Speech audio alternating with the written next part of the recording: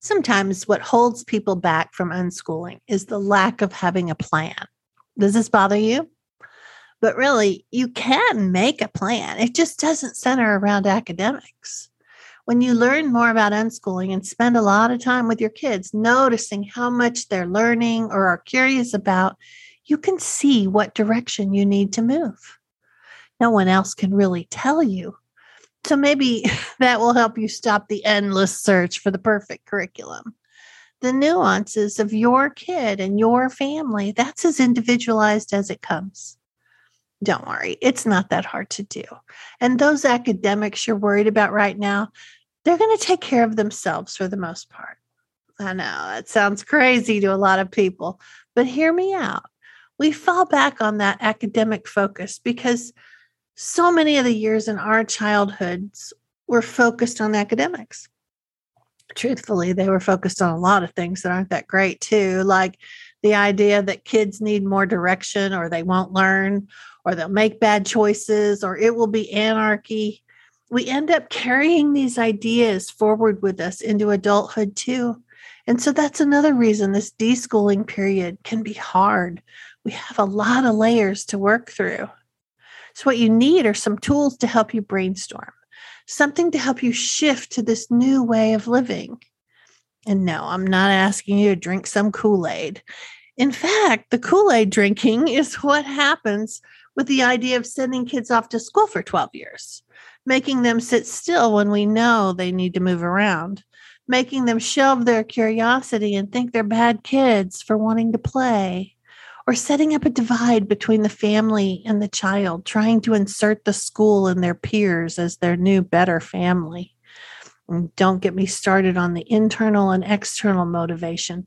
All those grades and gold stars becoming the focus and then acting irked. The kids these days have no drive, no internal motivation.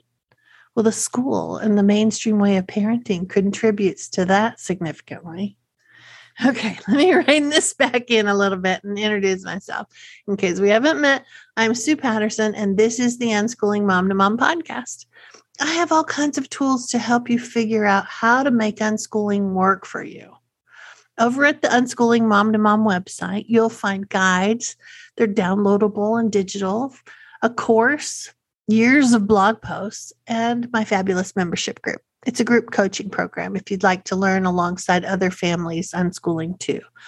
All of these things will help you develop the confidence you need to make the choices that are best for your family, for your kids, for their learning. You know more than you think you do. You're the expert of your own kid, not some curriculum company making lesson plans to satisfy some bureaucracy. Something else you should know.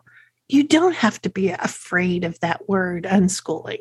It's just about living life and noticing that learning is happening all around us. My own 3 kids are grown now, and they were unschooled. Doors were not closed to them as far as careers and higher education. In fact, unschooling offered a variety of advantages. I'm happy to talk with you about that if you'd like. And people worry that if they unschool, their kids will miss out on stuff. And yes, they will. Definitely, they'll miss out on the lame stuff. Instead, they'll have the opportunity to have a full, rich life instead of reading about it and hoping that maybe they'll get 1 or 2 field trips during the school year, or hoping someday they'll get to travel and see the world. Unschoolers aren't shackled into all that, where all rewards are in the distant future. They're exploring the world now. And that in itself is a really great reward. So what would you do if you're not doing academics? You start with the learner and think about what interests them, and then move out from there. Remember, your goal is to fuel their curiosities and expose them to pieces of the world they don't know about. Maybe you'd think about what to do together or solo at home. Maybe it's movies and cooking and games and learning about the world and listening to audiobooks. Or thinking about the community. What could you go out to see? Where could you hike? What ethnic restaurants could you try out and then soak it all in? The ambiance, the music, the flavors, Go on kid dates or volunteer with community service.